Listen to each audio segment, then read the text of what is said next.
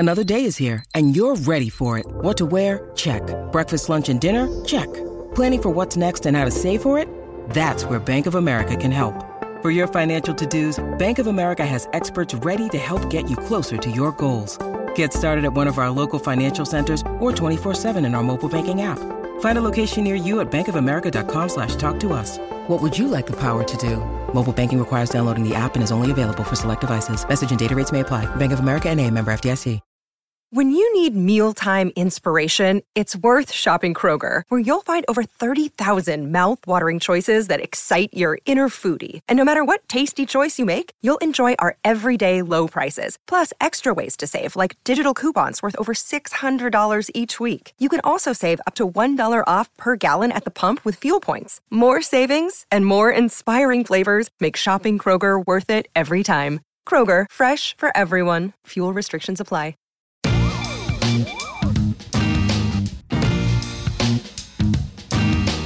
Playoff time is here. How about it? We're kicking it off this week. Regular season is now over, which means everybody is debating all NBA teams, all defensive teams, and all that jazz. But keeping it 94, we're gonna keep it right on the playoffs, right on the postseason. It's starting on Tuesday. While we're recording this, by the way, on a Tuesday afternoon. On Tuesday night, it's going to be Nets, Cavs, Wolves, Clippers. Start off the play-in tournament. And then Wednesday, we're going to have Hawks, Hornets, and Pelicans, Spurs. And then Friday, we're going to know who everybody is going to be matched up against, because the loser of the 7-8 is going to meet the winner of the 9-10 in both conferences. And then we'll be all set for every single series in the NBA. Very, very exciting times. What's up, guys? Spencer Davies and Brian Fritz. Another episode of Keeping It 94 brought to you by, of course, the BasketballNews.com podcast network. It's fun times. Fun times ahead here. I'm not talking too much offseason. I know we got to get into some certain exit interviews and some things that were said by a number of superstars. That'll be pretty fun to get into. But we are going to keep it light here, postseason, on the floor, basketball, all that good stuff. And before we get going, don't forget, guys, the official ticket marketplace of BasketballNews.com is Ticket Smarter. Looking to go to the hottest sports, concerts, theater, and family shows near you. Get 100% guaranteed tickets to more than 125,000 live events from Ticket Smarter. Once again, the official ticket marketplace of BasketballNews.com. Order online now. And what show would you want to go to the most between these 4 play-in games? What do you think would be the best one to go to? And while we ask you that, let's get into the actual previews. It's about time we finally have some playoff basketball. How long have we been waiting for this? Come on. I know. And it's like here. It's already mid-April. You know, the Masters is over. We just had the WNBA draft last night. That's pretty awesome. It's your favorite time of the year. It's award season. It's funny. We were having a spirited debate because on basketballnews.com live, if you look on our website, Jackson Frank, Nekias Duncan, and Mark Schindler, they all collaborated and they put together their all NBA teams. And we know that there's debate surrounding everybody and the eligibility and what certain centers might not be considered forwards and what certain forwards might not be considered guards. So make sure to tap into that. It was a doozy, but it was very, very thorough and very, very well done. Film breakdown-like atmosphere in that article. So check that out. But that's exactly what Brian's talking about, because we had a spirited little debate coming into the podcast, and we're not going to get into this on here because we'll literally talk for like 3 hours.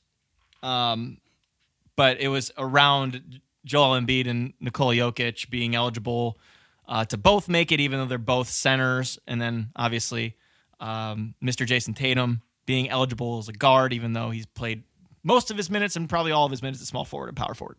So it will be interesting to see how the all-NBA teams end up working out and how voters approach it, because some will go the more traditional route of saying, I'm not going to put somebody in a position they didn't really play this year. And there's going to be others that say, yeah, I need to move position for a player because they deserve to be on a first team or a second team. And, we'll see how it all squares out and have that debate then and see where everybody ends up. What we do know is that all 5 of those guys that they chose on their first team are going to be involved in the playoffs. And like I said, postseason play and stuff getting kicked off. So because the shelf life of this conversation isn't going to last very long for the first 2 games, I did want to briefly get into those. You have Nets, Cavs, and Wolves, Clippers. Whichever one you want to start out with, please, by all means. And I'll give you some thoughts on how I think these are going to shake out. I think the Clippers against the Timberwolves is the more fascinating game between the two because I think that could really go either way. The other game, I think there's a clear-cut favorite. Who knows what's going to happen? We got to see it play out. But the Clippers against the Timberwolves is going to be very, very interesting. And what the Clippers can do, especially defensively, how they match up with the T-Wolves, what do they do when it comes to guarding Cat? The thinking is that they probably put a smaller guy on him and then show him a bunch of different looks throughout the game, whether it's double teaming when he gets the ball, double team once he starts to make a move, try to keep him on the outside, all these different things that they could try to do.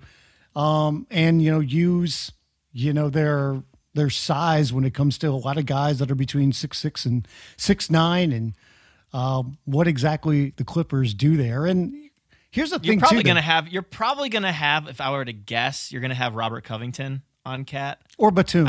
I don't know if Zubats and Hartenstein have the foot speed to keep up with Cat if he puts it on the deck, which he's been doing a lot as of late with the Wolves. That's going to be a really tough one to figure out. And then you have to think, too, what Anthony Edwards are going to get. Because that right there is pretty much a deciding factor in how this team operates on the offensive end. And they have a lot of success when Ant is on. And as we saw in the last meaningful game of the season, not the one where he played 18 minutes in a loss to Chicago. That was the first half and you're out type of situation. But in the game where he played 40 minutes against the Spurs in a 6-point win, 49 he dropped on 28 shots. We've seen ebbs and flows from him kind of since the All-Star break. But if you get the Ant that's efficient, sharing the basketball, getting some rebounds, then you're going to be in a good position. Are we going to get that Ant? Because this is Ant's first playoff game. Let's not forget. And the other guy, too, I'd look at a lot is D'Angelo Williams from a standpoint that do we get the guy that's a really good pick and roll point guard and he's not turned the ball over and he's not trying to do too much. And we've seen a lot of that in the second half of the season. So are we going to get that guy or is there going to be some pressing from some of these guys? And we'll see. Meanwhile, you've got Paul George, with the Clippers and, kind of a bend there situation and see if it can come up big in a meaningful game.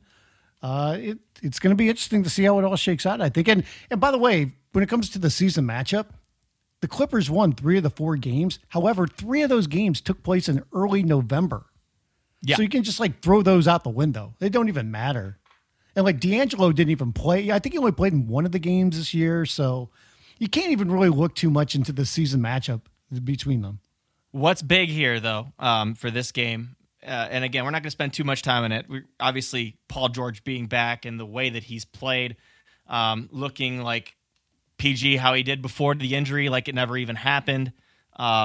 Just downhill gravity, the way that he's been able to pull up, the way that he's been able to get to the free throw line, shooting the 3, getting steals like a madman. That's all obviously huge.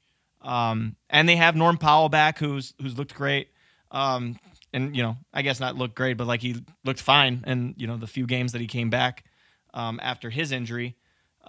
But a big sticking point here, I think, for the Clippers as far as clutch play goes, is that Luke Kennard will not be playing. He's got a hamstring injury, so that could be pretty detrimental to them on the 3-point line. So you're going to need to get a little bit more out of Reggie Jackson. You're going to need to get, obviously, more out of a guy like Marcus Morris. These are obviously very, very important cogs of this team.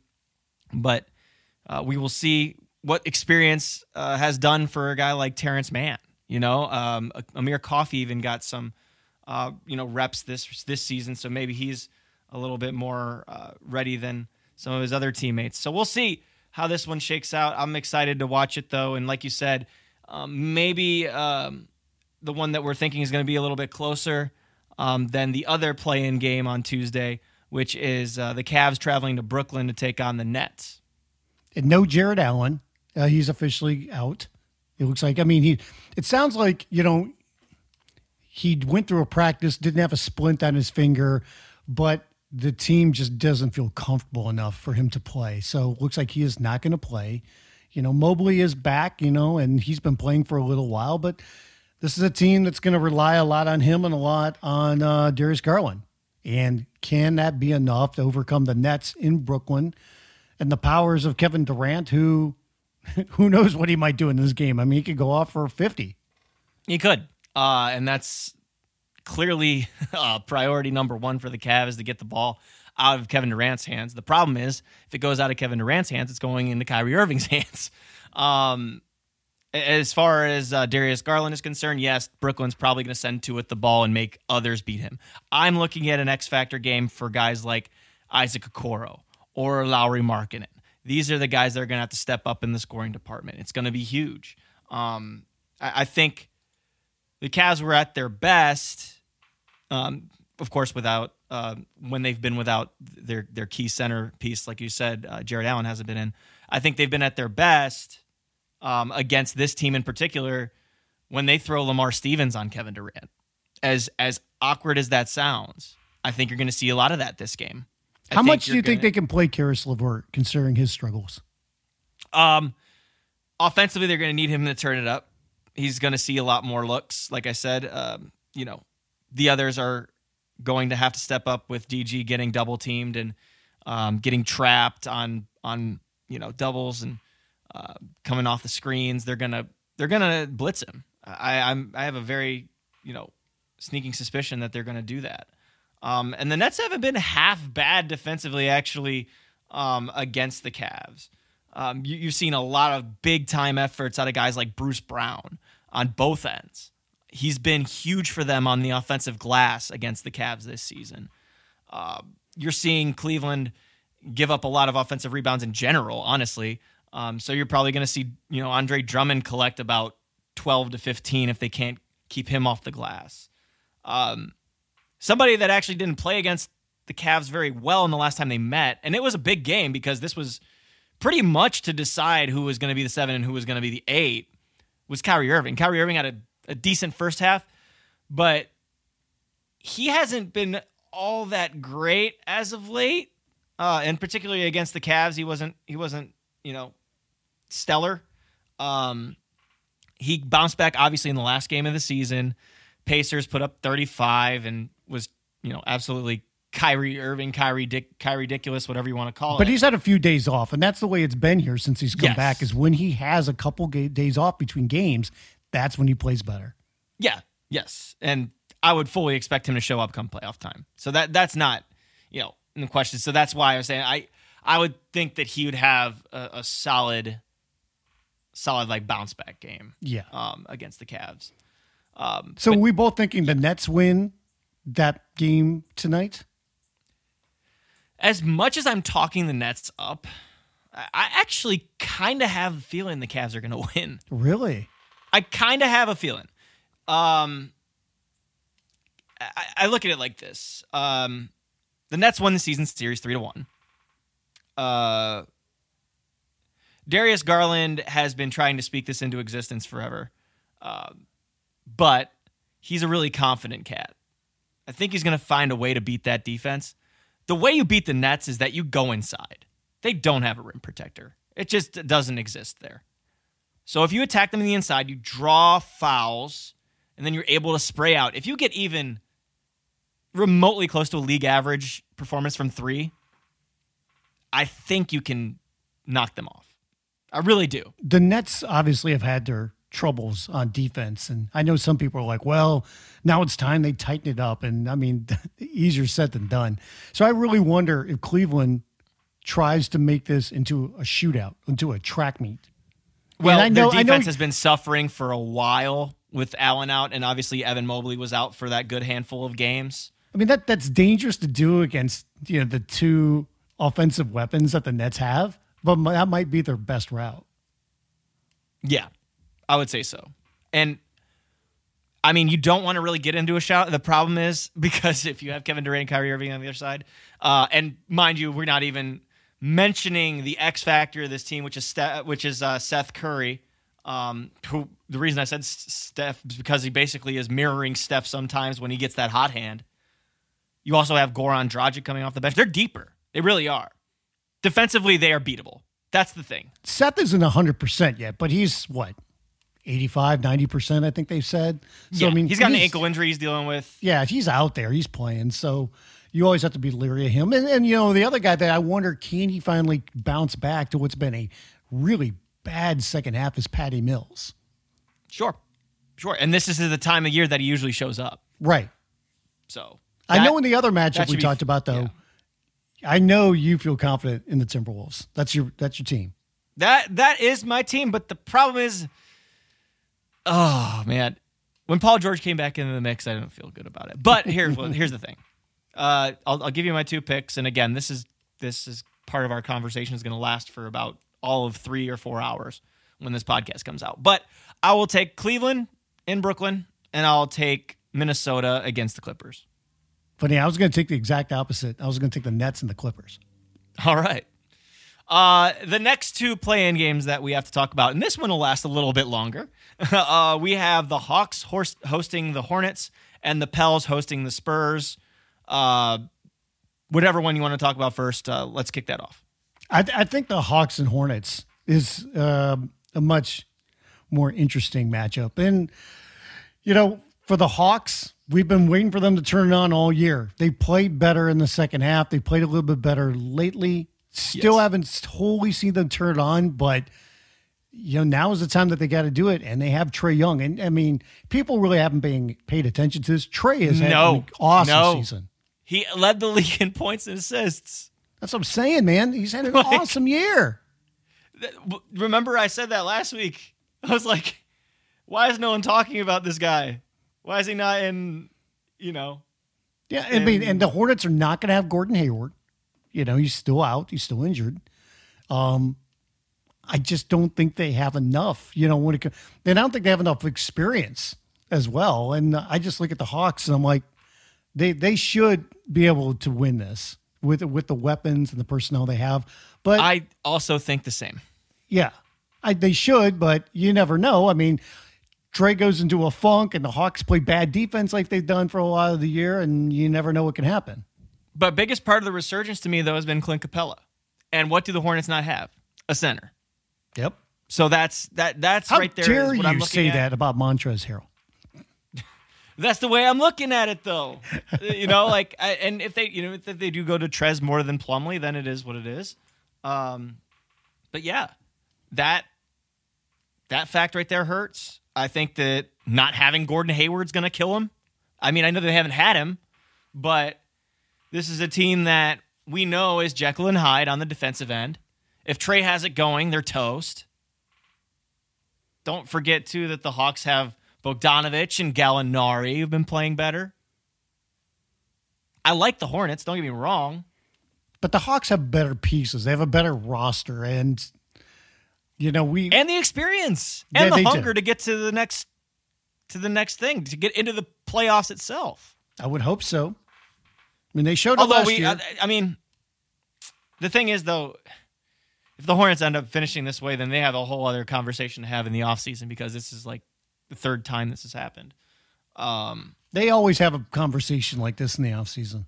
Yes.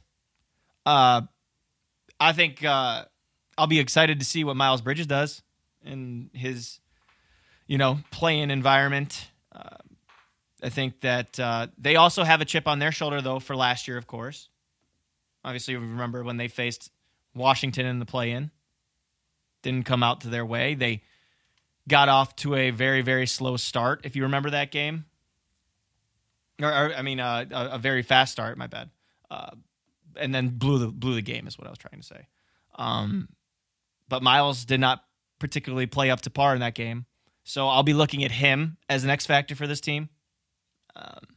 But I just think the Hawks have too much. I think the Hawks have too much. I like their depth a little bit more. And I like just the momentum that they're carrying in because of the way they started the first half of the season and then the way they ended the second half of the season. It's almost kind of similar to what they did last year, honestly. And they did improve on their record, which is pretty crazy. But we will see. We'll see how that one checks out. But I'm going to go with Atlanta. Me too. And you know what? It's funny you talk about momentum. When you look at the other matchup, which is the Pelicans against the Spurs coming up on Wednesday night, the Pelicans have some momentum going, and a lot of it's because of CJ McCollum. And I mean, he has been a perfect fit since they acquired him at the trade deadline, and he's got something to prove. And, I like the way that they're playing, and especially with him doing what he's doing. I mean, I don't think anybody saw the Pelicans coming on, and yeah, I know they just kind of squeaked their way into the play-in tournament, but you go back even just a month or two, and I don't think anybody thought they were going to make it this far. You go back to October and November, and you look at what their record was, and you're like, this team's playing postseason basketball? What? Like that's a huge compliment in and of itself. I'm excited to see this team play. I'm really, really looking forward to seeing Larry Nance Jr. Continue to play and grow chemistry with this squad. He's obviously a huge piece coming off that bench. They have a lot of versatility, by the way. If they ever decide to play him and Herbert Jones in the same lineup, good luck perimeter offensive players, because that's going to be a tough, duo to get around if that ever gets to that point. But, they're still playing Jackson. You mentioned Herb Jones. What an X factor he is. Good Lord, man. You're a rookie and you're picked in the second round and you're in conversation to be on all defense in your first year. Unreal. Huge, man. Huge. But you have, Jonas Valanciunas, who, had a really solid year. I love Jose Alvarado off the bench for those guys. You saw Trey Murphy get some playing time late in the year. I don't know how much playoff time he's going to get. But we're not even talking about the centerpiece to all this. It's Brandon Ingram. And he was just absolutely tremendous this year as far as, his scoring output goes and, getting to the line, creating for others. You hope that he'll be 100% by Wednesday. He was day-to-day and did not play in their finale against Golden State. He is definitely going to be someone that they need to come play. And they need him to be close to 100% as possible. Because you don't want to mess with the Spurs. You don't want to mess with the Spurs right now. They may be 14 games under 500. I get it. But you don't want to match with a pop team in the postseason. You don't want to do it. I do want to see the matchup, though. I want Herb Jones on DeJounte Murray. I knew you were going to say DeJounte. It has to. Well, they has to, I think. Hopefully DeJounte's okay. He had to go through this random illness, this respiratory illness right. he had. Luckily, he was able to play 31 minutes in their finale. But if he's not 100%, I mean, the Spurs are really going to be behind the 8 ball. Right. Well, they're limping into this. They've lost 3 in a row. They had, I think, lost only 1 game out of their previous 8 when they had DeJounte Murray in the lineup. So he's clearly a huge piece of this. Keldon Johnson, Devin Vassell, these are going to be guys that, come back and they have experience from last year in this play-in game. So that'll be big for them. Poeltl, he is just one of the most underrated, under-discussed, rim protection commodities in the entire league. In fact, our own Matt Issa ended up speaking with Poeltl about his all-defense case. You can check that out on basketballnews.com. But he's been tremendous. And when he faces top competition, that's when he's at his best. So we'll see how he does not only against, JV, but he'll be deterring the likes of CJ McCollum and Brandon Ingram at that rim. And then the X factor too, I think, for the Spurs, taking care of that basketball, but off the bench, I like their bench. It's kind of veteran laden in a way. You have Josh Richardson, who's looked really, really, probably as good as he has since his days, I would argue, in Miami. He just looks like he's really comfortable there. He is shooting the cover off of the ball around 44% in the 21 games he's been with San Antonio, averaging a little over 11 a game, and really being a huge part of this team. So look out for him. Look out for Zach Collins. Zach Collins is looking really, really solid for them, spelling Pirtle whenever he needs a breather, and can reject the best of them, and is a decent shooter in his own right. But he's one of those guys that's a hustler. And then we'll see if I don't know how the rotation's going to look with Lonnie Walker is obviously a huge part of things, but I mean Trey Jones, he's been playing a lot in the second half of the season, and the way he takes care of that basketball, you might have to play him. you might have to continue to play him. He is a carbon copy of his older brother in Memphis. It's really tremendous. Those two have the top 2 assist to turnover ratio in the league, by the way. So how funny is that? But in this particular game, I'm going to go ahead. I'm going to roll with the home team as well with New Orleans. I just think, they've got I want to say more of a win now team, even though they're 10 games under 500. I get that. But they really turned it on after November ended. They started turning it on and found a little bit of an identity. And I like the team. I agree with you. And tell me if you agree with this sentiment. Like, if the Spurs win the game against the Pelicans, I don't like them against either the Clippers or the Timberwolves. No. But if the Pelicans win, I think they've got a chance against either of those teams. Sure. Minnesota and LA would be who I would pick to end up. Yes, the I would East, too. I'm not so sure. I think it could be any two of Brooklyn, Cleveland, or Atlanta.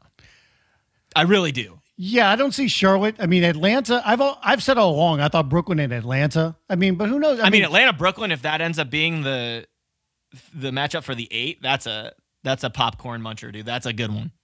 Oh, that's because they just had a classic about a week ago where Kevin Durant dropped 55. I don't know if you remember that one. Yeah.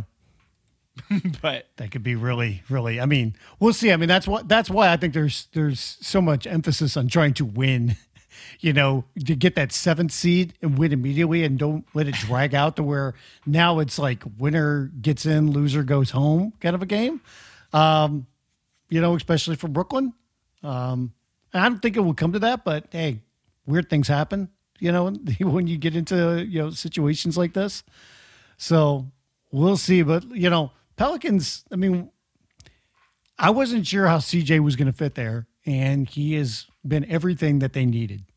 And like I said, he's got a little bit of a chip on his shoulder. He's got something to prove, and, they played a lot better, and they've got their go-to guy now, and he's not afraid of the moment. There's another threat on the floor when Brandon Ingram doesn't have the ball. That's absolutely simple as it is. And then, I mean, eventually you insert Zion into that equation, and you're like, oh, they have a decent core. I don't know how high it gets into the West, but they have a decent core. And then you have Devontae Graham, who's going to end up giving you a little bit of a scoring punch, usually off the bench, but he's kind of been in and out of the starting lineup.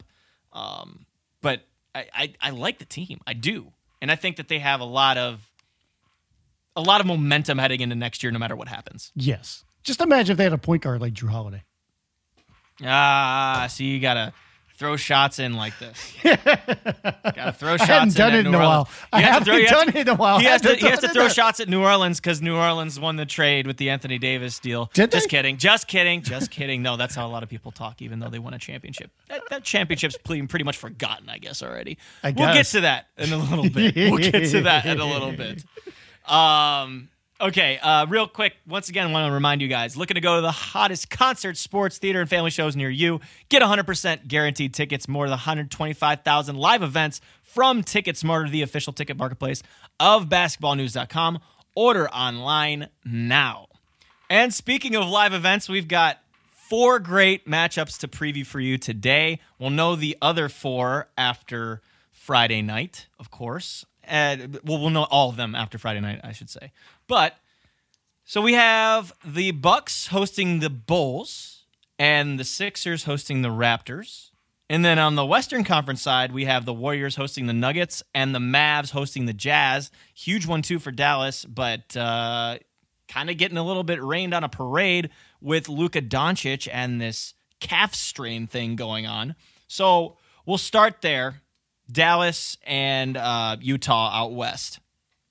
I mean, without Luka, the Mavs don't have a chance. And the way that they played in the second half of the season, they're a team that a lot of people are now looking at going, man, they could rain on, Memphis's parade and really be, a dark challenge to at least get to the Western Conference Finals. But that depends on Luka. And now he's got this calf strain, and the team is saying there's no timetable for his return. That's not good. The very last game of the season. What the hell? And I don't know. This is pretty crazy, Brian. But do you remember that 16th tech that got rescinded? Yeah. Had it not gotten rescinded, he wouldn't have played in that game. That's a good point. And he would have been able to play in the playoffs, whoever they would have faced with. And obviously they were battling for that third seed. But still. They ended up not getting the third seed, and Luka got hurt. And when you hear calf strain, you're thinking like, okay, that's probably going to be something minor. And then he has an MRI, and you're like, uh-oh. And then the MRI just confirms it's a calf strain, it's nothing more. But when the team says there's no timetable for his return, you're like, well, what are we looking at here? I mean, game one between, the Mavericks and the Jazz is Saturday. So he's got a little bit of time here. But we don't know how bad it's going to be, and even if he can play in that game, is he going to be at 100%? He's going to be playing. He's just going to be limping around. That's what I would think. Here's what we're going to see. We're going to see, all right, Jalen Brunson, time to step up. All right, Spencer Dinwiddie, time to step up. That's about as simple as you can get, right? That's Reggie what Bullock, you're going to have you better to be do. hitting all your threes. This is how it's got to go, because honestly, I know that there's been a lot of, and I've been flopping on them all season long. I get it. But I feel like the Jazz have responded to the outside noise really well. Once Quinn Snyder came out and had that little press conference to dispel all the bad talk about Rudy and Donovan Mitchell, they ended the season winning 4 out of 6. And they played some pretty decent teams in the process. They dropped one at Golden State by 4. They dropped one to the Suns by 6. But they also beat the Red Hot Grizzlies.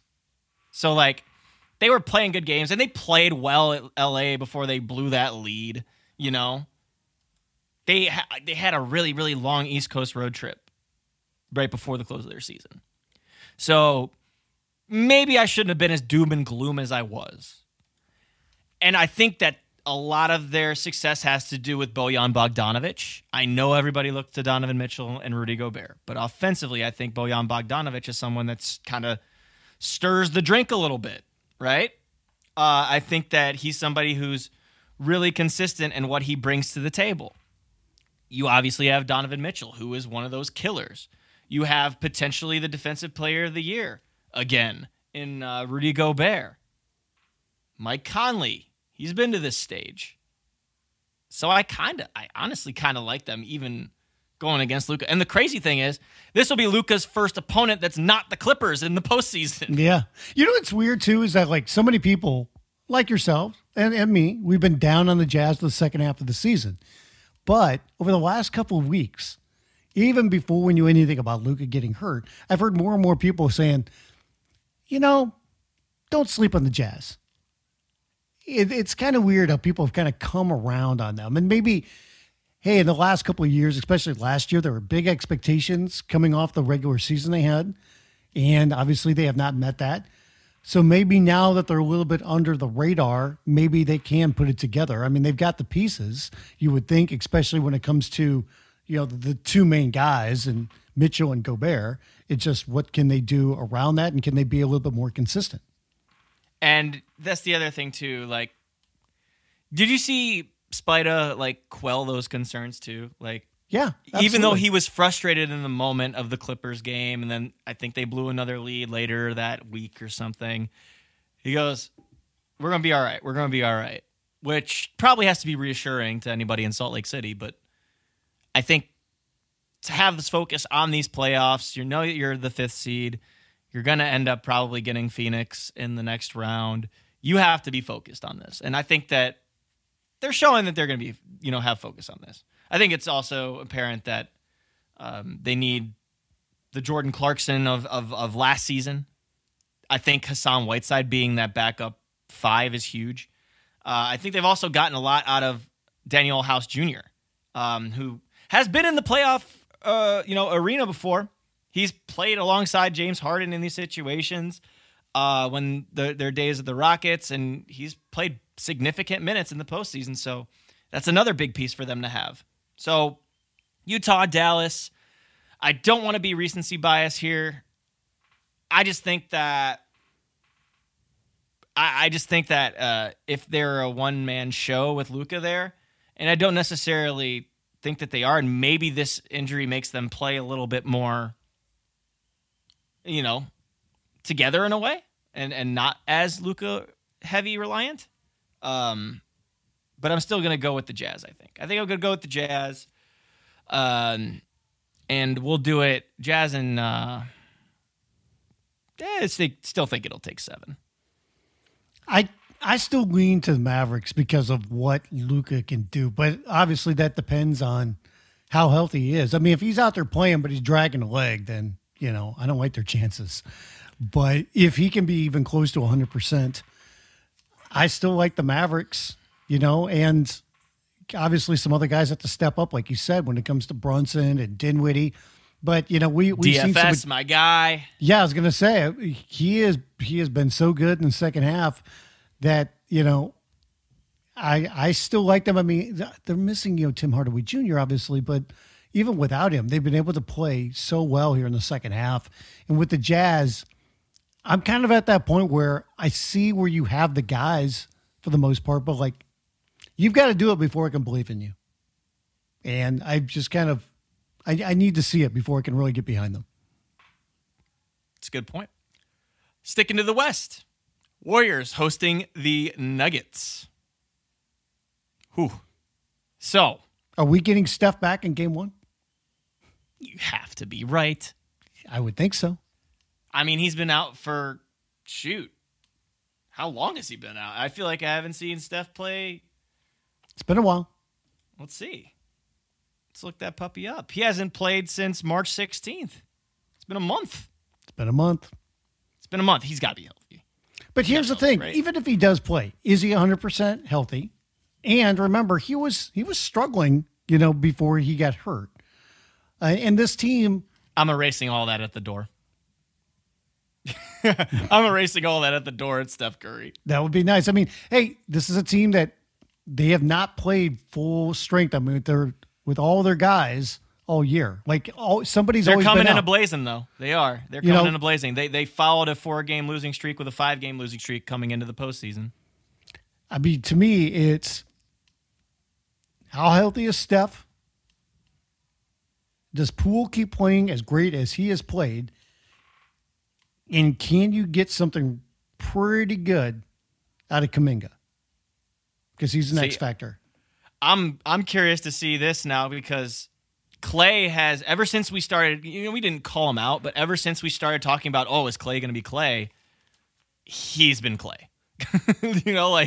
His last 11 games, he's averaging 27, shooting the hell out of the ball. On 12 attempts a game from deep, he's shooting 42%, 46% from the field. That's the Clay we know. To me, when it comes to Clay, it's not only that stat like that, but how well is he moving on defense? Sure. When he first came back, you could tell he wasn't there. But as the season has gone on, we're starting to see more of the Clay that we're used to seeing on that end of the court. I don't think he's there yet, but he's getting there. Counterpoint. Who does he have to worry about guarding on Denver that's not named Nikola Jokic? He doesn't have to worry about anybody. Right. That's what I'm saying. In this first-round matchup particularly, I don't know who he's got to really worry about chasing around. Who's he going to guard? Bones Highland? I mean, Bones comes off the bench. Right. I don't know. Aaron Gordon? Yeah, I could see that. I love Monte Morris. I think he's a tremendous player, and he's really smart and savvy with the basketball. I don't know. Do they try to utilize Bryn Forbes as a shooter? They're really banged up, man. They're really banged up. Nikola Jokic, I don't think he can. I don't think they can win 4 out of 7 against the Warriors. I don't. Even with no Steph. Really, even with no Steph.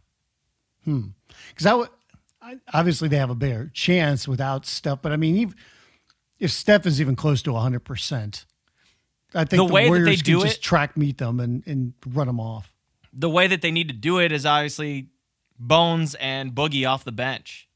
That's when they're at their best, I think. Is Boogie going to play a lot in the postseason, do you think? I think he should.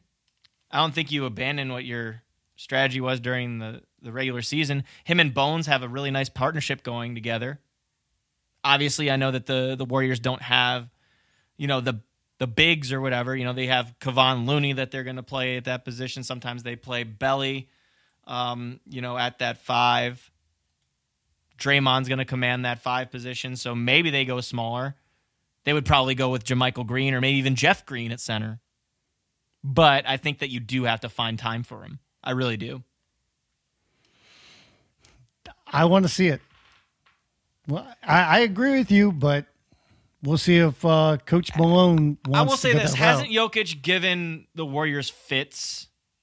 He has, and he should, because they don't have anybody who can match up against him. I mean, obviously they're going to put Draymond on. It's going to come down to the guys like Aaron Gordon and Barton. Oh, absolutely. That's the thing. That's who it's going to come down to. Yeah, since some of these guys hit big shots, and how well are the Warriors shooting from 3-point range? If they start putting on a shooting display, then it's all over. Yeah, that's where my concern lies. Again, a team that's kind of being put on their back. So Dallas and Denver have a very similar. I would trust Dallas's roster over Denver's at the moment. Me too. But they have a very similar predicament they're dealing with here. They are very, very reliant on one player. Whereas the other two teams, they can make things go if that person isn't having a good night. Yeah. The thing for the Warriors is at the beginning of the season, we wondered how good can this team be, especially once they get Clay back, and can they really contend for a title? And at the beginning of the season, without Clay, we thought was like the old Golden State. And then team slowed down a little bit. Some injuries caught up with them. They get Clay back. Now we have to see, can they really turn it on and be a championship quality team that can beat Phoenix and or Memphis in a 7-game series? That's if they get to the second round. Let's be careful here. Yes. But we won't know those matchups, like I said before, until Friday. So let's shift our focus to the East on those two matchups that we know about. We've got Philly, Toronto, and Boston, Chicago. Let's start Philly, Toronto. Please do. This might be the Spicy. series of the first round. This one has history behind it, as we know about bounce, bounce, bounce in from Kawhi Leonard in 2019. But we said that nobody wants to see Toronto right now because of how confident they're playing. Philly's one of those teams that I feel like is still figuring it out, particularly James Harden, while, Joel Embiid's running roughshod over everybody. This is a nightmare situation for Philly. They have a backup center issue Philly's dealing with right now. Everybody's clamoring for Paul Reed, but Doc Rivers insists on playing DJ. Whereas the Raptors do not have that issue. The Raptors just have a roster full of guys who are over 6'6". That's what their roster is. Excuse me, not 6'6". Let's say 6'9". Yeah. They just have a bunch of tall, long, rangy guys. This is not what Philly wanted to see in the first round by any stretch of the imagination, because you've got a team now that, just plays hard. Just goes out there and they play as hard for 48 minutes as any team in the NBA. They've got some young pieces, especially Scotty Barnes, who, you try to tell them I don't know if you guys should be here, or are you going to be enamored or kind of be wide-eyed going into the playoffs. It's your first time. I don't think it matters to some of these guys. And you've got a great coach in Nick Nurse. And you have still some championship pieces left over. Yes, you do. And you got Pascal. You've got Fred VanVleet. They've all been to the dance. And Philly has got some problems, like you said, because they can't play Thibault in Toronto. Okay, so that's potentially 3 games where you don't have your best perimeter defender. And James Harden is not the James Harden we're used to seeing. He is banged up or slow or something. He is not shooting the ball well. He is not getting to the free throw line. He is not getting in the paint. I mean, this team is all on the back of Joel Embiid. And, I mean, he has played magnificent basketball throughout the season. That being said, and while Toronto, mind you, probably nobody, but especially Toronto, does not have anybody who can really match up against him one-on-one. But I look at this and I think Philly's in for a really, really hard series, and I think they're in trouble. It's a Danny Green series. I'm putting that down on right now. It's a Danny Green series. Because you look at the Thibault thing, right? You look at what Danny's done in the past as far as it comes to the postseason. And I know he's had his ebbs and flows, his ups and downs. I get it. But this is a season where you rely on your veteran. I think that this is the perfect opportunity for him to come out, shoot the hell out of the ball, defend to the best of his ability. I know that he's not quite as athletic as he has been in the past, but I think this is a series for him. I think this is the perfect series for him. Do you trust James Harden to turn it on? I trust him to find his shooters and to get to the free throw line. I just don't. I mean, this is a team that really needs Seth Curry right now. Well, they have Danny Green. They have Danny Green. They do have Danny Green.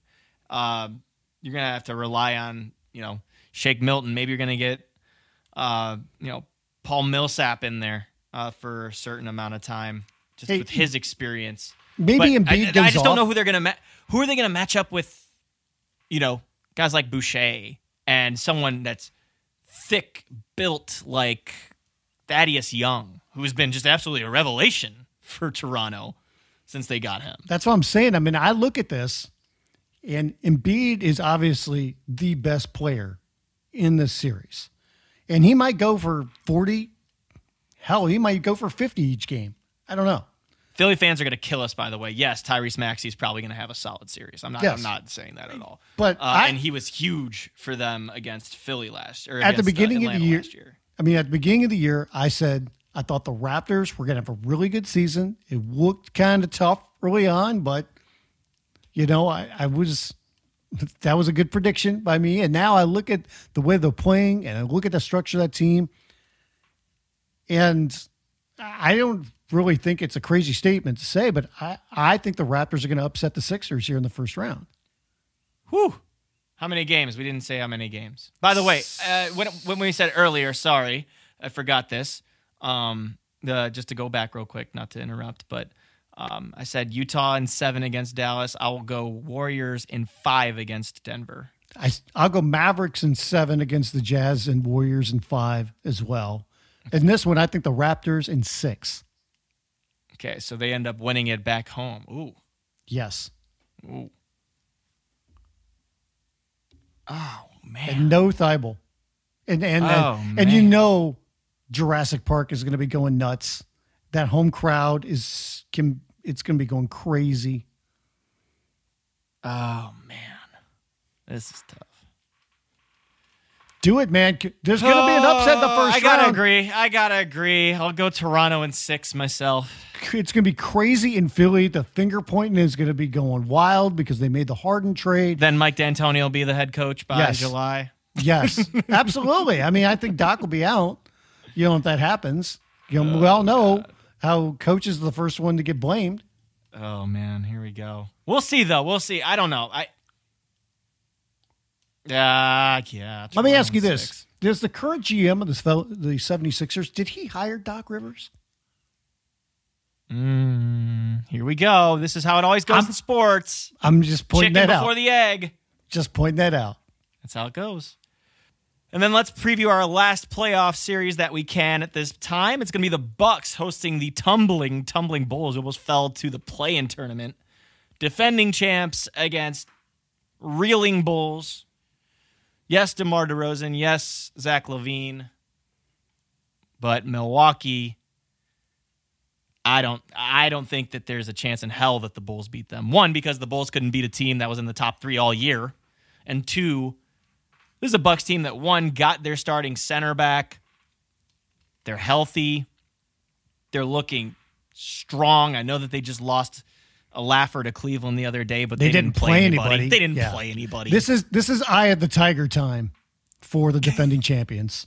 And they see the Bulls. Can you define that? Oh, man, they're focused. It's just time to kill. They're going for it, man. Have you not watched Rocky III and what he had to do against Clubber Lang? Eye of the Tiger, man. So it's just their time. Up. You're damn right. But it is just their time. And, you know, they've showed it in spurts throughout the season. We've said this time and time again. And now the playoffs are here, and this is the time that you really feel like they're going to dial it up. They're healthy. You've got the same core back. The only person you don't have is PJ Tucker. Yeah, yep. So you have the same exact core. You add you have Grayson Allen instead, but you still have Bobby Portis around, who was your hometown hero.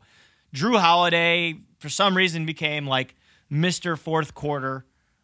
Chris Middleton, we know the ability he has off the dribble, shooting those mid-range pull-ups, and the defense that comes along with it, with Drew Holiday and with Giannis Antetokounmpo. Size, depth, you have Pat Connaughton. You can turn to Wes Matthews for some shifts. Javon Carter's been playing a lot. We'll see how much playing time he gets next to, versus George Hill, of course. But you even have the opportunity, if there's a matchup you don't like, that you want to throw Serge Ibaka on somebody. You've got a lot of options if you're Mike Budenholzer, and that's a good thing. And I think the Bulls are in a lot of trouble for the way that they played, down the stretch of the season. And their defense finally caught up to them. I know that they've been without Lonzo Ball a lot, pretty much all year. And Alex Caruso missed half the year. I get it. But, I mean, it's hard to catch up to your defense like this. They're running into the giant, and it's not going to be good, I think, for Chicago. I think the Bucks, this could be a sweep, maybe 5. I wouldn't go beyond 5 though. Whew. I'll say sweep. I think the Bucks gentleman's sweep. Gentleman's sweep. I'll go with the Bucks in a gentleman's sweep. I just think DeMar won't let that happen. But, I'll say this. On the Bulls end, I know DeMar, just by his playoff history, has to be tired of not getting to the apex. So we might see some superhuman type stuff out of DeMar DeRozan. But, elsewhere, they're going to have to get – they need to get a lot more out of Vucevic. They need first half Vucevic back. He just had not been up to par in the second half of the season, just nowhere near his usual self, crashing in the glass, face-ups, whatnot. He just needs to be more aggressive. Levine's been just an absolute joy to watch this year. And I think we'll get some solid playoff, performances off of him. And, I mean, he's seen Drew Holiday before, just not in this environment. So we'll see how they do. I mean, you look down the roster. Are you going to get playoff performances out of guys like rookie like Ayo Dosunmu, a recently returned Patrick Williams? Are they going to have enough of a groove? Are they going to be able to find a rhythm? These are important questions. And I think against the defending champs, it's just too tough of an ask. And that's partially their own fault. They shouldn't have fell all the way to 6. They screwed themselves. Yeah, and that's what happens with injuries, and just like their defense hadn't been the same in the second half, and now they find themselves in a position where they got to face the defending champs in the first round.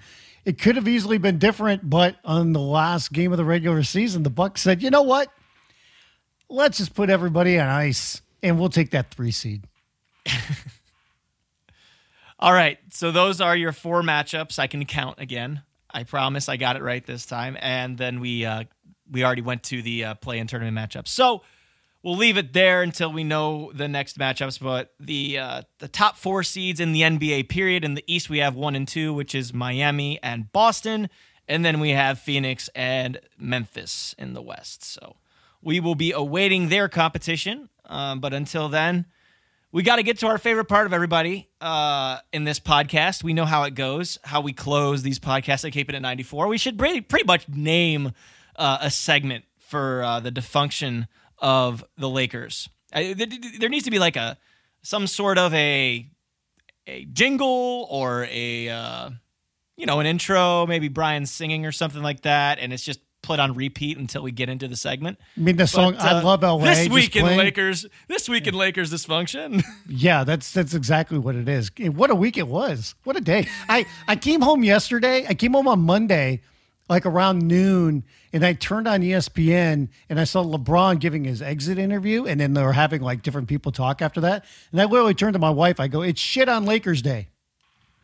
That's exactly what it was. Everybody. How'd you celebrate?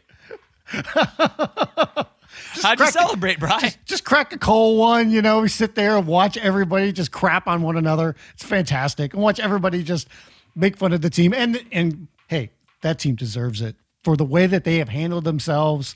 Not, going back to the beginning of the season and put that roster together and then topping it off by the horrible mistreatment of Frank Vogel. Not exactly a classy organization, shall we say. It's just not right. And it goes down to leaking this information of relieving Vogel of his duties like literally a minute after the Lakers' last game. I think it was a minute. How about you have this game. They win the final game of the regular season in overtime. Austin Reeves has this incredible triple-double. Malik Monk goes off for 41. I mean, it's a lost season, but Vogel has something kind of positive to talk about, and how hard those guys played in the last game. And the report came out and says, "Hey, Frank, so this report came out that you're gone. Like, have they told you anything?" And Frank Vogel just sat there and said, "They haven't told me shit." And that was incredible. And he's like, "I just want to enjoy this game, and tomorrow will be tomorrow." And he couldn't even do that. Because he handled that extremely well. He's handled everything extremely well. And the Lakers, for whatever reason, cannot handle themselves without having drama. Frank Vogel is like the most non-drama guy. He ended up being the perfect fit for this team when he was not their first choice, not their second choice, but their third choice. And even then, they hired Jason Kidd to be an assistant, not because Frank wanted him, but because the team wanted him. And he was seen as, if Frank doesn't work out, we'll just, kick him out immediately and put Kidd in that spot. And all he did was, in his first year as coach, he won the championship. Second year on a short turnaround and with injuries, they got into the playoffs. He threw the play-in tournament. They had the Suns, who ended up being the team from the West that made the finals, had them down 2-1 before AD got injured again. And then at that point, they thought, Frank's not the right coach for us. They gave him only a 1-year extension because he was going into the final year of his deal. It was a vote of no confidence. They had no confidence behind him this entire season, even though they gave him a roster that does not fit his strengths. He wants a defensive-minded unit. He did not get that. And yet, as we all knew what happened, he ended up being the scapegoat for this team. It's incredible how quickly things can just disintegrate. It's wild to me. And make no mistake about it, too. I know a lot of people like to point the finger at LeBron for the quote-unquote drama. But the Lakers were dramatic before this. So, they're always dramatic. You can't really pin it on LeBron. It's a weird. I mean, there was so much drama during the Kobe and Shaq era. There's always drama around. There was drama when there was D'Angelo Russell and Jordan Clarkson, and yes, because the drama was that they're the glamour franchise of the NBA and they stink and they can't put together a roster. And the dysfunction, between ownership and management is drama. Hey, Kuzma, Ball, Ingram. Go back a couple years ago when you had the whole argument on who is actually going to be running the franchise with the ownership being split up in the Buss family and the whole takedown piece that happened. And then what happened right after that? They got incredibly lucky in that LeBron James said, I want to play in LA, and he didn't want to play for the Clippers. How does a championship organization like this have so much high school cliquey drama BS? Like, I just don't see how it's possible. Because the way that they run it, and I know people say mom and pop shop and different things like that. The problem to me is, though, they do not empower people enough. The people that they hire, they do not put an emphasis on the coaching, on the head coach and on their coaching staff. And there's too many people that have been part of the quote unquote Laker family that they do stay loyal to. Whether it's Kurt Rambis and Linda Rambis, they're friends of Jeannie Buss. They've been a part of the organization for a long time. They stayed loyal to them, even though I think, and I think a lot of other people think, that they should not be in that position. They are loyal to Rob Pelinka. He was part of the family because he was Kobe Bryant's agent. And even though he had never been in a position like this, they've given him the power being the GM, and they're staying loyal to him for at least another year. Now, when you are the Lakers, when you are one of the elite franchises, or are supposed to be in a league, or in any league, mind you, you would think, well, let's do things the right way. Let's go out there and let's hire somebody that is a professional at this, somebody that can be our president of basketball operations, somebody that we can empower to put together a staff under him and do everything the right way. And that's a trickle-down effect. But they have not done that, and this is the mess that you get because they don't do things like that. It's crazy. It's absolutely crazy. What they did to Vogel, it was incredible. Yeah, no, that's really underhanded. I hate how they handled that. And that gets noticed. That gets noticed. I'm not saying it's going to have an effect necessarily. I mean, I saw a report. I saw a report yesterday. I don't know who it came from. That Quinn Snyder, who had been considering, jumping over, that he was dissuaded by this. Well, and I can't blame him because here's the thing that I would look at. Okay, and I understand you've got LeBron James has at least 1 year left. Anthony Davis is under contract. We don't know what's going to happen with Russ. That's a whole nother thing, and they have to rebuild the roster. But you add that with the dysfunction behind the scene. I know that there's only 30 jobs in the NBA. But if you're somebody that's already coaching with another team or is an experienced, good head coach, even though you might not be in that position right now, what is the allure of going to the Lakers right now? And I know this kind of doesn't have really much to do with this situation, but Tyronn Lue's having the last laugh right at the moment. You know, so he was somebody Williams. That was disrespected in that process. Monty Williams could have had that, and Monty wasn't as disrespected. He turned it down, but remember the Lakers didn't want to give anybody a long-term, contract, and Ty Lue wanted like a 5-year deal, and they wouldn't do it. They gave Vogel a 3-year deal. And on top of that, I know that Frank has always said the right things, but it's not cool when you have the GM and his special assistant or whatever Kurt Rambis's position is with the team popping in on film sessions and telling, Vogel who he should play and who he shouldn't play. This is an episode ridiculous. Of Winning Time? Yes, this is stupid. And I'm telling you right now, the next coach that comes in there, especially somebody if they've got experience, that's going to have to be something that they tell them in advance going, you guys can't do this. You have to agree to this right now. I don't know. People have said. I want to ask you this. Yeah. Let me ask you this before we get into the other exit interviews.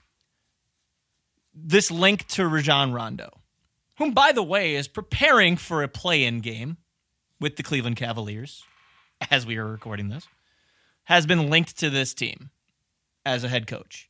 Mark Jackson will be on the sideline announcing these games, will also be in consideration for this job.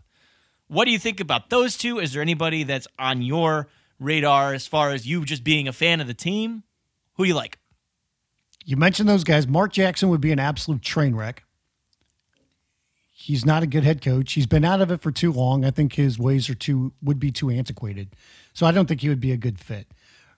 Rondo, I don't know. Do you really want to go with a guy that has no experience into this position?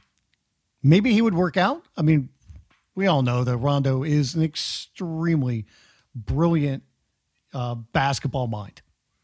But, could he handle everything that goes into this whole situation right off the bat? Maybe, maybe not. I think it would probably be a better situation for somebody with experience, but doesn't mean that he could not work out. I mean, the other names have been mentioned. You mentioned Quinn Snyder. I think Quinn would be a good fit.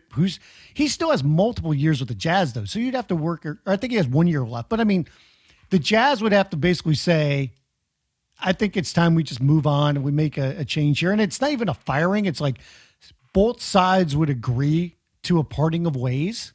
I think Quinn would be a good fit, though. Nick Nurse has been mentioned. I don't know how they would get Nick Nurse. He's got multiple years left in his deal with the Raptors, so you would have to give them some kind of draft compensation. If I'm the Raptors, there's no way in hell I'm letting them talk to him unless Nick says, I want to go.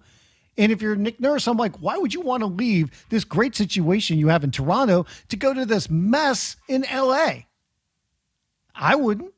Juwan Howard has been mentioned. Of course, because he's the head coach in Michigan. He played college ball with Rob Pelinka. I just don't see that one being a fit. Outside of that, I'm not exactly sure who else. I mean, Steve Clifford has been mentioned as well.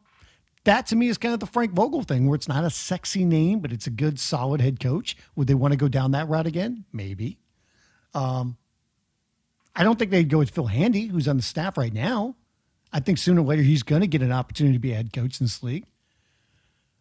And here's another kind of not totally weird thing, but something that the Lakers are doing. So they fired Frank Vogel, but they've kept on his staff for now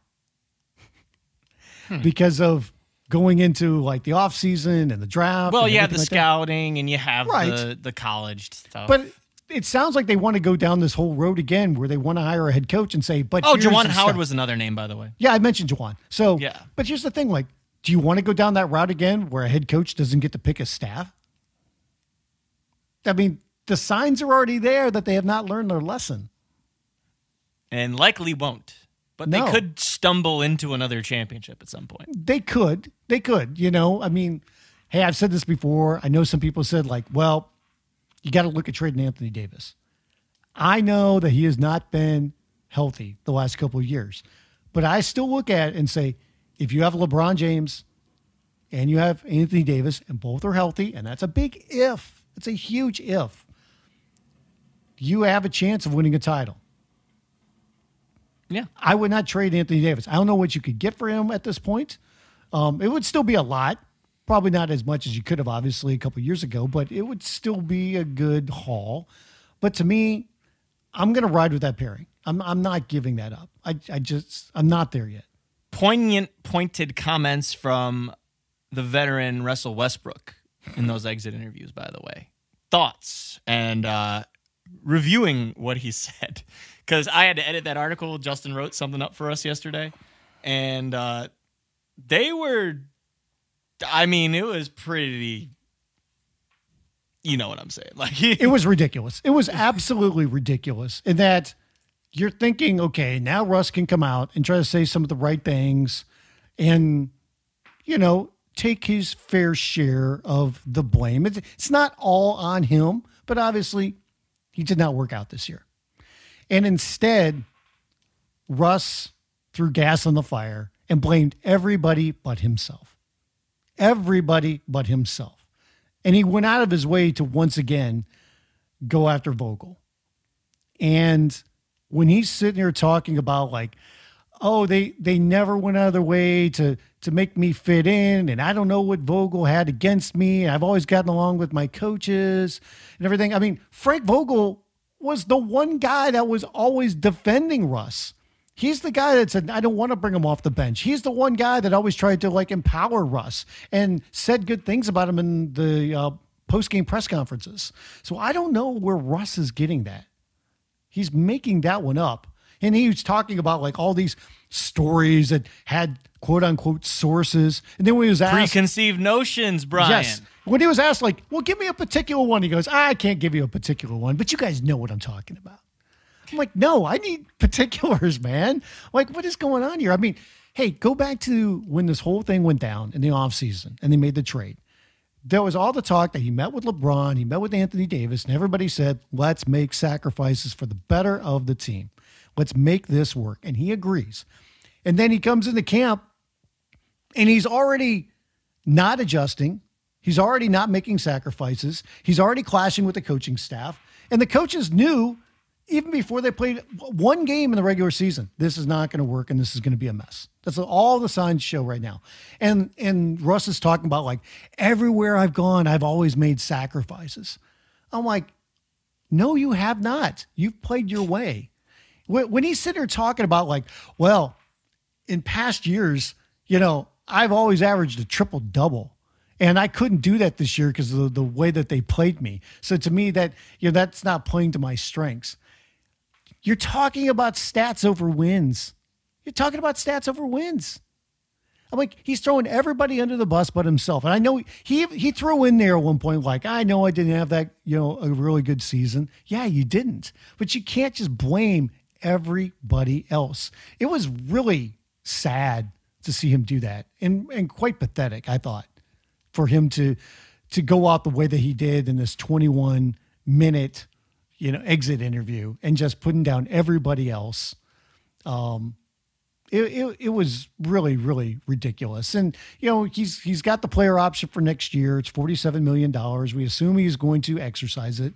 He's trying to play a little coy about that. And, now he's got to kind of talk like, how can he fit with AD and LeBron next year? And he's trying to say, like, well, if we're healthy, if we can, the coaches play us in a different way and blah, blah, blah. But this is the same guy who was asked about at some point in his exit interview about how LeBron and Anthony Davis during the season kept saying over and over, we want to let Russ be Russ.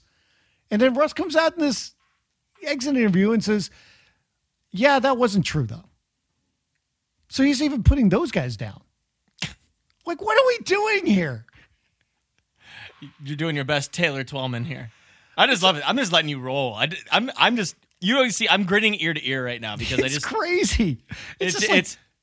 He's making the situation even worse for himself. And mind you, we already know, like, how stubborn he can be on the court. We know his game is not what it once was. We know all these different things. We know how much money he's going to make. And we already knew it was going to be tough for the Lakers to trade him this offseason. But some people have even said, well, maybe they're going to be forced to run it back. Well, off that exit interview yesterday, there's no way they can bring him back under any circumstances. Speaking of offseason decisions, though, LeBron touched on that a little bit. And he had his own personal exit interview because he started off at 9 a.m. Pacific time. He started 4 hours before everybody else. This was hilarious. It's like, okay, so is the king just going to rattle off a bunch of his grievances to the rest of the world right now? Like, he had that kind of padding to what he was about to say. Yeah, and LeBron, one of the big things that came out of LeBron was saying, like, yeah, I give them my opinions when asked about putting together the roster, but hey, they're the ones that make the decisions. And he went out of his way to say that for this coming year. He's just like, I don't want to be blamed for any roster moves that happen coming up. That's on them. He goes, I'm done with that. Now, he will still recruit free agents. He will still give an opinion, but he wants it to be clear, like, you guys make the decision, though. I'm done with that. Or at least wants you to believe he's done with that. Okay, because he doesn't want to take the blame. And it's funny because, like, so Rob Pelinka came out and did his last, and first he had to try to spin the whole handling of Frank Vogel. I love how he tried to say, like, well, that report that came out the night before, that was unsubstantiated. I'm like, what are you talking about, dude? I'm like, you guys knew and you leaked it, whether it was you or Rambis or whoever, but one of you two leaked it. Okay, even though we basically knew it was going to happen anyway, but that was so lowbrow. But regardless, he went out of his way to say, I'm the one that's the final buck. I'm the one that when we make personnel decisions, I'm the one that makes that decision. I will speak with other people. I'll get the opinions of LeBron and AD, and I'm going to talk more with Kurt Rambis and, with Joey and Jess Buss, who have actually been, good in their roles as scouts for the team. And he's making it sound like he wants to rely on them a little bit more and whatnot. But when it comes to the final decision on roster moves, that he will be the guy. So, okay, there's a little bit of accountability. Let's see what happens now. Oof. Man, what a hot mess. Just what hotter than hot. Can we name so are we naming the podcast Shit on the Lakers Day? Happy Shit on the Lakers Day? That's what it was, man. I mean, every time they did, like when they had LeBron, they were like, all right, we're watching the LeBron James exit interview. Let's go over to name analyst here. It was mostly Legler, and he would just put down a team for 2 minutes. Let's go back to LeBron. reaming and then they come back and they're like, okay, what do you think about this, Legs? It was incredible. I'm like watching this thing, man, just going, what a mess. Just, oh my Lord. What a mess. That is pretty much summation of where the purple and gold is. Here's the thing is too, though, like you get what you deserve, because we all know that the Lakers and their fans, please don't put me in this, believe in Laker exceptionalism. And when the things are going well for the Lakers, man, they let everybody know about it. So when things don't go well for the Lakers, man, everybody's going to jump on that. Everybody's going to jump on it. I mean, they are the Patrick Beverly of organizations. When things are going well, everybody knows it's going well. When they're going bad, man, they're bad. Whoa, that's a quote right there. That's fire, Brian. Fire. Oh, I like it. It's a perfect place to end. The Patrick Beverly of organizations. Love it. Everybody, make sure you visit basketballnews.com. We are freaking crushing it. Mentioned it earlier, but Jackson Frank, Nekias Duncan, Mark Schindler, all collaborated on their all NBA teams, picked out their 15 best. You might like it, you might not, but you should read it because it's really thorough and really in-depth. Also got great interviews, film breakdowns, previews for next season, draft content. You can find it all on basketballnews.com. It's also where you can find our podcast network. Got other great ones for you to listen to. Of course, The Dunker Spot with Nekias Duncan and Steve Jones Jr., The Alex Kennedy Podcast with Alex Kennedy, The Rematch with Etan Thomas. Guys, he just had Patrick Ewing on. Knicks legend, basketball legend, Hoya's head coach at Georgetown, Patrick Ewing. He talked about everything. So make sure you go check that out. He even talked about wanting to patch up his relationship with Charles Oakley. So again, make sure that you go check that out. It's definitely worth your time. Dishes and Dimes with the ladies, and of course, Nothing But Bets, a daily gambling podcast hosted by Evan Sidery. And then you have us here at Keep It at 94. We just kind of talk. We air our grievances. We make up things on the fly. Happy Festivus! Just for your entertainment. So just like the rest of the podcast, please leave us a rating, give us a review, subscribe, do all the great things that you do for the other podcasts for us, because we're trying to make this thing blow up. We're on Apple Podcasts, Spotify, or wherever you listen to them. So make sure you click that button. Cook those books, as my buddy Justin Rowan over at The Chase Down says.